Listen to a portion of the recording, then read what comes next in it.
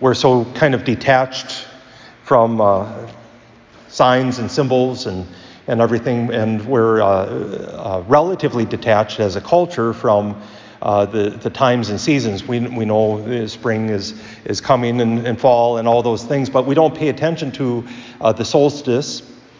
We don't pay attention to the equinox. And if you were paying attention just a few days ago, we had that equinox where day and night are equal lengths.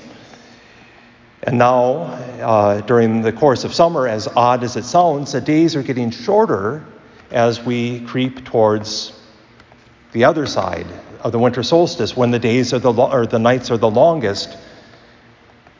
And then, right around Christmas again, we have the equinox. Because of that, so many have said that St. John could, and Jesus, their births occurring 6 months apart, of course.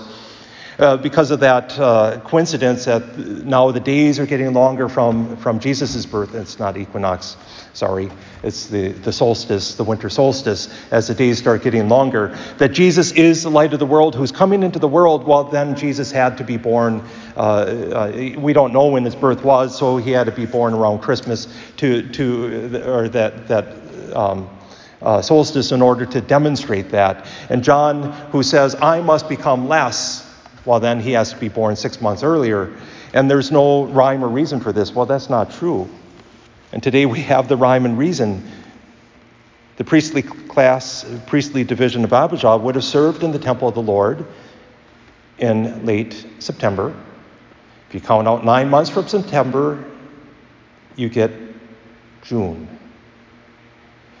And 3 months after the angel appeared to Zechariah, the angel appears to the Blessed Mother and says, behold, you shall bear a son, you shall name him Jesus. And how can this be? And see, your kinswoman Elizabeth, she's pregnant these six months. It all works out. We don't have the actual date, but there's more than symbolism here. That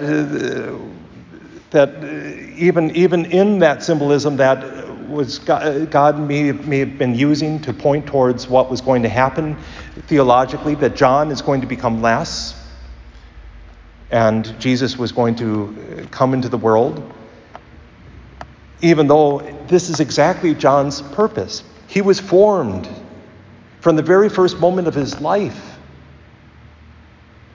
to be the precursor. We hear that word in our readings tonight.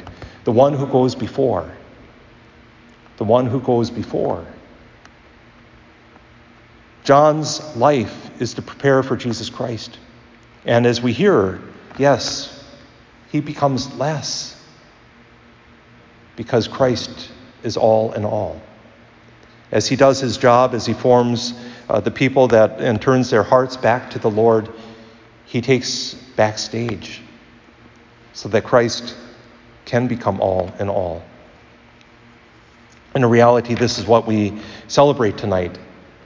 We celebrate the birth of a good man, and we mentioned that at the masses this weekend with Father's Day, how there seems to be a dearth of fathers. And even though John the Baptist had no children, he certainly is a father figure, isn't he? He turns everyone back to God. He does it in strength and boldness. In Matthew's gospel especially, we hear that of you who told you to escape the coming wrath.